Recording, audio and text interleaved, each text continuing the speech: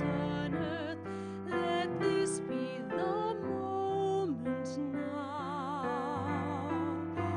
With every step I take, let this be my solemn vow, to take each moment and live each moment in peace eternally. Let there be peace on earth, and let it begin with me.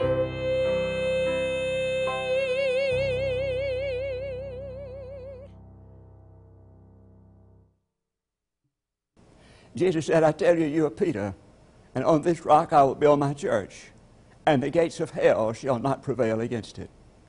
We say in the Apostles' Creed, I believe in the Holy Catholic Church. In this instance, it's a little c, and a little c always means universal. I believe in the universal church. We also say the church is of God and will be preserved to the end of time. My name is Hal Brady, and today I'm going to be preaching a message on the church. I'm so glad you've tuned in, and I trust that both the word and the music will be a blessing. Would you hear now, please, the reading of God's word?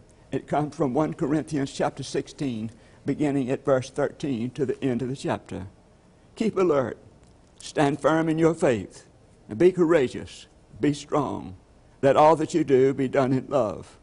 Now, brothers and sisters, you know that members of the household of Stephanas were the first converts in Achaia, and they had devoted themselves to the service of the saints. I urge you to put yourselves at the service of such people, and of everyone who works and toils with them.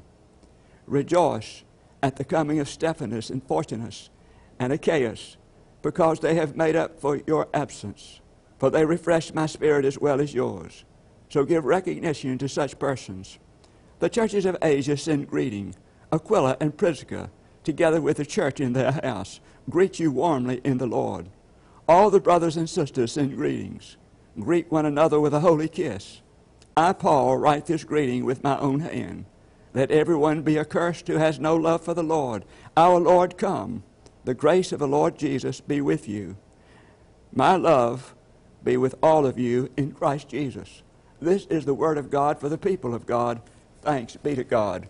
Would you join me, please, for a word of prayer? Oh God, may the words of my mouth and the meditation of all our hearts, be acceptable in thy sight. O Lord, which art our rock and our redeemer. Amen. The other day, while thinking about this message, I was browsing around in a bookstore. I was simply amazed at how many eye-catching titles of books on America there were before me. These were some of them, just a few. There were books pointing out the evils of conservatives and liberals, America's decline and impending doom, war and war stories, the praise or condemnation of presidents or other politicians, blueprints for fixing America, the world America made, and numerous other stories and books, either of hope or cynicism. As I was thinking about those books and this message, I suddenly began to think about a passage of Scripture in the Bible. It comes from Paul's letter to the Corinthians. Paul's message was, keep alert, stand firm in your faith, be courageous, be strong, let all that you do be done in love. Now, to really get the understanding of this message, we need to understand somewhat the situation of Corinth. Because it was located on the Gulf of Corinth, Corinth had many commercial advantages. As a matter of fact, it was a wonderful place for the rich and the wealthy. They enjoyed the gladiatorial shows and games and drama and music. But it was a not-so-good place for the poor. You see, in those days, human rights were not a big deal, and slavery was considered essential to the economy. And then there was this immorality that Corinth seemed to be the center of. The temple of Aphrodite was located there, and there were 1,000 sacred prostitutes that plied their trade in the evening. Add to this these characteristics of extravagance, drunkenness, debauchery, apathy, filth, and crime, and you have a good description of Corinth. As one commentator said of Paul, no preacher ever had it worse. So it was very important to that church to hear Paul's message when he said, keep alert. When he said, stand firm in your faith, be courageous, be strong. Let all that you do be done in love. Now let me ask you, do we in America need this message any less than the people of Corinth?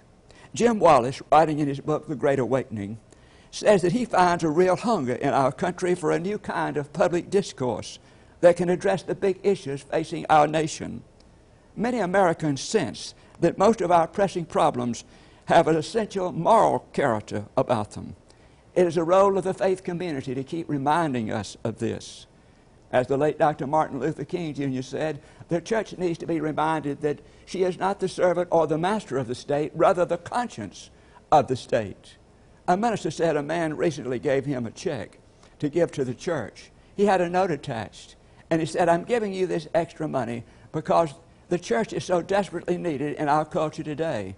He's right, but what kind of church? We're talking about a renewed church, a church that's in God's redemptive purposes in Jesus Christ and Jesus' resurrection. Now, the Apostle Paul has given us an exhortation. We need to pay attention to what he's saying to us. First of all, he says, be alert, be watchful.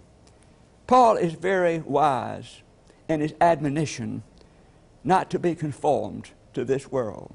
And yet Christians continually face this temptation to be conformed to the society of which they are a part. This was true in the time of Corinth. It's also true in America today. A lady was down at the police station. Her son had been accused of a serious crime, and he had committed many lesser crimes. She said to the psychologist, she said something like this. She said, you know, I've done the best I could to guide my son, but sometimes the best undertaking of parents is destroyed by the community. Sometimes our thoughts and ideas as Christians also undermined by the community.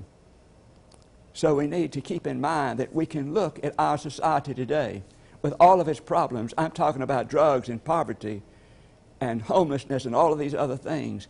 And we don't even know how to solve these problems. As a matter of fact, sometimes we don't even get close to even talking about them in the right way. But I think we need to understand that even though we have much difficulty there, we get to the point where we seem to think that we need an overarching morality, some kind of moral standard, if this country and this world is going to last. So I want to tell you a few things about this moral standard we need if this country and world indeed is probably going to last. First of all, if we're going to have a good standard of morality, it cannot be an individual standard. I want you to think about this conversation between these three umpires. One said, I call them like I see them. The other said, I call them as they are. The third said, heck, they ain't nothing till I call them. Alarmingly, we've come to the point where an individual standard is pretty much governing this nation. So what do we say? We say, oh, everybody has a right to his or her own opinion. But what if that opinion means seducing your children or robbing your house? We say everybody has a right to his or her own opinion, but we're thinking that these people evidently have some kind of moral or value standard, and yet in our day and time, many people don't have that standard anymore. We need to come to grips with that. And secondly, this new standard should not be a double standard. One standard for the well-to-do and another standard for the less well-off. That has been the breeding ground for injustice in every era of the world's history. As a matter of fact, the rebellious spirit in the world today is a rebellion against the double standard. And then the standard that we're talking about, this overarching standard for the nation and the world, it has to get beyond a cultural standard. There was a group of Americans that wound up in hell, and the devil, a very affable figure, was saying to them something like this, you know, there's no right and wrong down here. It's just what works for you. Well, that's what's happening in our culture today. It's just what works for you, and that's what's wrong with it. Listen to these things. In our culture, the common good has been replaced by selfish pursuit. Community relationships have become relationships of convenience. Your word is your bond has become something like words shift with circumstances. Duty and decency have been replaced with enlightened emancipation. God at the center of everything that matters has been replaced by humanity at the center of everything that matters. And I could go on. The late Dr. Weatherhead, when he finished his ministry at City Temple, London, he was asked what had he learned through all the years. He said, I've learned many things, but he said, the greatest thing I've learned is this: life is only going to work out one way, and that is God's way. So our standard has to be beyond an individual standard or a group standard or a cultural standard. In other words, keep alert, watchful. That's the message that we're receiving. And then secondly, stand firm in your faith. Stand firm in your faith. James Truslow Adams, who's credited with coining the phrase the American Dream in 1931, spoke of it as a dream in which each man and each woman shall be able to attain to the fullest stature of which they are innately capable and be recognized by others for what they are. So is there anything wrong with that? I think when you talk about working hard and having great aspirations, that is good and wonderful. The Scripture backs that up. But there is a big danger in the American dream. There's a danger undergirding it, and that is that we ourselves can do everything, that the world depends on our ability. The American pride simply seems to indicate that if we work hard and if we believe in ourselves and do our own power, then everything will work out. But the gospel of Christ has a different priority. That gospel says we have to die to ourselves, and we have to trust in God and God's power. And that's what Jesus meant when he said, I am the vine and you are the branches. Those who live in me and I in them will produce much fruit, for apart from me, you can do nothing. Now, let me ask you these questions. What is the goal of the American dream? Let's pick it up with Adams, what he said. He said, so the good can be for everybody to become what they can be. In other words, the goal of the American dream is to make much of ourselves. What is the goal of the kingdom of God? The goal of the kingdom of God is to make much of God. What is the goal of the American dream? The goal of the American dream is to have what is best for America. The goal of God has to do with what is best for the world. Go therefore and make disciples of all nations, baptizing them in the name of the Father, the Son, and the Holy Spirit. And lo, I'm with you to the conclusion of the age. What is the goal of America? The goal of America is to share in the good things. The goal of the gospel is to share those good things with everybody in the world, the least, the lost, and the stranger. Now, those of us in the church would do well after we sing Faith of Our Fathers Living Still to ask ourselves, does that faith still live? And does that faith live in us? Does it live in our church or in our churches? You know, several years ago, I went to the American section meeting of the World Methodist Council. Everybody there was concerned for the renewal of the church. What was going to enable the mainline churches to come back? And everybody agreed it was refocusing on the center. The center, of course, is Jesus Christ. God's revelation of himself and Jesus' resurrection. This is the center. What I'm talking about is we decided we needed to come to a re-understanding of the apostolic faith of which Jesus is the center. People writing in that book, Jesus Manifesto, said today we're at a crossroads in America. We can go in one of two directions. We can move left or we can move right. But many people, when they look to the left or the right, just find themselves frozen. They don't have any place to go. Well, these people are suggesting another way, the way of the one who said, I am the way, the truth, and the life. And that's what Paul is saying in this scripture. He's saying, stand firm in your faith, stand firm in the apostolic faith. And then Paul says, be courageous, be courageous. What does God expect for those of us who say we follow him? Above everything else, he expects us to be partners with him in the rescuing of a world gone wrong. He expects us to be partners with him in the rescuing of a world gone wrong. And it's so important that we come to understand that rescuing a world that's gone wrong, that is critically important. N.T. Wright, the great theologian, said that if we want to work for the kingdom of God, or if we want to fulfill the purpose of the church, it's going to take these things: justice. Justice is written in the scripture from Genesis to Revelation. That is God's intent. Second, beauty. We are created in the image of God, and as co-creators with God, God expects us to create beauty in this world, and hope, and then evangelism. The good news is that the God who is the Creator is now becoming King of this world, and the Christ who died was resurrected and is the true Lord of this world. Let me simply say this. If we're going to be partners with God in the remaking of this creation, it's going to take courage. We're going to have to be courageous. Let me give you an example. Eugene Carson Brake was the former president of the National Council of Churches. Dr. Blake and some people went to the Olympics the last time it was held in London. He said it was in Wembley Stadium. 100,000 people were present. When these athletes came in, the people applauded. But then they not only applauded the athletes, the band started playing the different national anthems. God Save the King, and a group stood and applauded. The Star Spangled Banner, a group stood and applauded. The French national anthem, a group stood and applauded. But then the orchestra and the chorus began to sing the Hallelujah chorus from Handel's Messiah. And Dr. Blake and a few people stood, as was their custom. But as soon as they stood, people in the back became agitated and said, sit down, sit down. How do you expect us to see when you're standing like that? And they sang King of Kings and Lord of Lords, but people were saying, sit down, sit down, sit down. Let me tell you something. If you expect to be a partner with God in the world today, you better be prepared for criticism. Because if you're going to follow Jesus, it's going to be costly in the world today. It's costly to stand for a standard in a world of cheap grace. It's costly to stand for justice in a world of extravagance. It's costly to refocus on Jesus Christ when things are going awry. He said, be courageous. And then Paul said, be strong. We're talking about a man of great strength here, a man of courage and dynamism.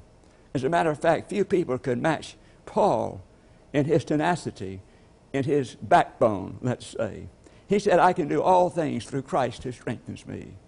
The late J. Wallace Hamilton said he was in this frame church in Richmond, Virginia, and he said it had the boxed-in pews, and he said he closed his eyes and he could hear Patrick Henry as he said, give me liberty or give me death. He said it was so appropriate that Patrick Henry said that in a church because liberty was born in a church, not on a battlefield or in a political rally. Liberty was born in the church. And he said he could sense him and hear him saying that. In other words, liberty was born out of a man's faith, a man's strength. And as Paul said, I can do all things through Christ who strengthens me. Be strong. And then the last thing Paul says is, let all that you do be done in love. Now, I can hear a Roman patriot or a Roman philosopher advising these other things. Be alert, stand firm in your faith, be courageous, be strong. But I can hardly imagine one of these people saying, let all that you do be done in love. You see, that's a distinctly Christian imperative. Why did Paul focus so much on love? Because he knew that if you boil the Christian faith down to one thing, one word, that word is going to be love. So we're told to love God with all our hearts, our soul, our minds, and our strength, and our neighbor as ourselves. Thomas Carlyle was once heading out to make a speech to a large group of Christians. He passed his mother, and his mother said, where might she be going? He said, I'm going to tell these people about the trouble in the world. And she said, Thomas, but are you going to tell them what to do about it? In America's SOS today, America is crying out SOS. In America's SOS today, Paul gives the church a fateful word. What does he say? He says, be alert, watchful. Stand firm in your faith. Be courageous. Be strong. Let all that you do be done in love. How grateful we are for the Apostle Paul. Let us pray. Lord, we are indeed grateful for this day and this occasion, and we are thankful for the United States of America and for the marvelous opportunities afforded all of us because we live here and share in the privileges of being citizens. But Lord, we know that there's great need for the church's message of faithfulness to proclaim that message to America today. The same message Paul said, be alert, stand firm in your faith, be courageous, be strong, and let all that you do be done in love. Let us hear that message, and may America prosper because we've heard it and live it out. It's in your name. Amen. Thank you very much for joining us on this occasion. I trust you'll continue to be with us. May God bless you.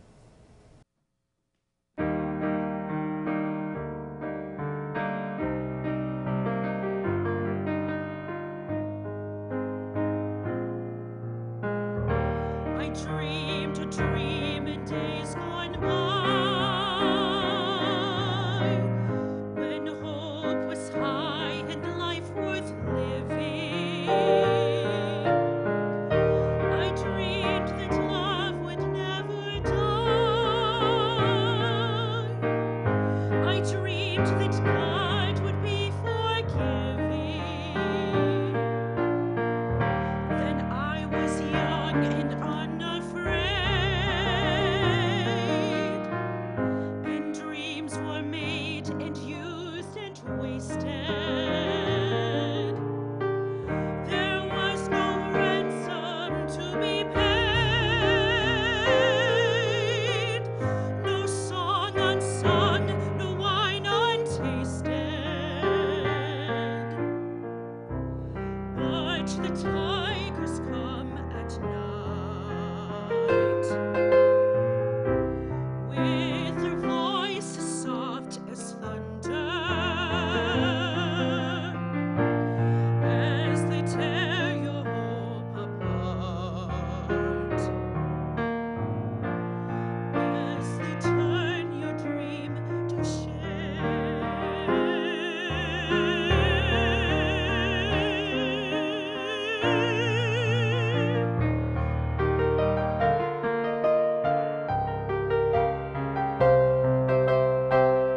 And still I dreamed he'd come to me, that we would live the years together. But there are dreams that cannot be, and there are storms we cannot weather.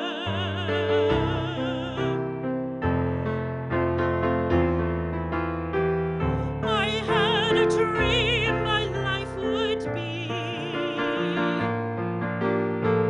so different from this hell I'm living, so different now from what it seemed. Now life has killed the dream I dreamed.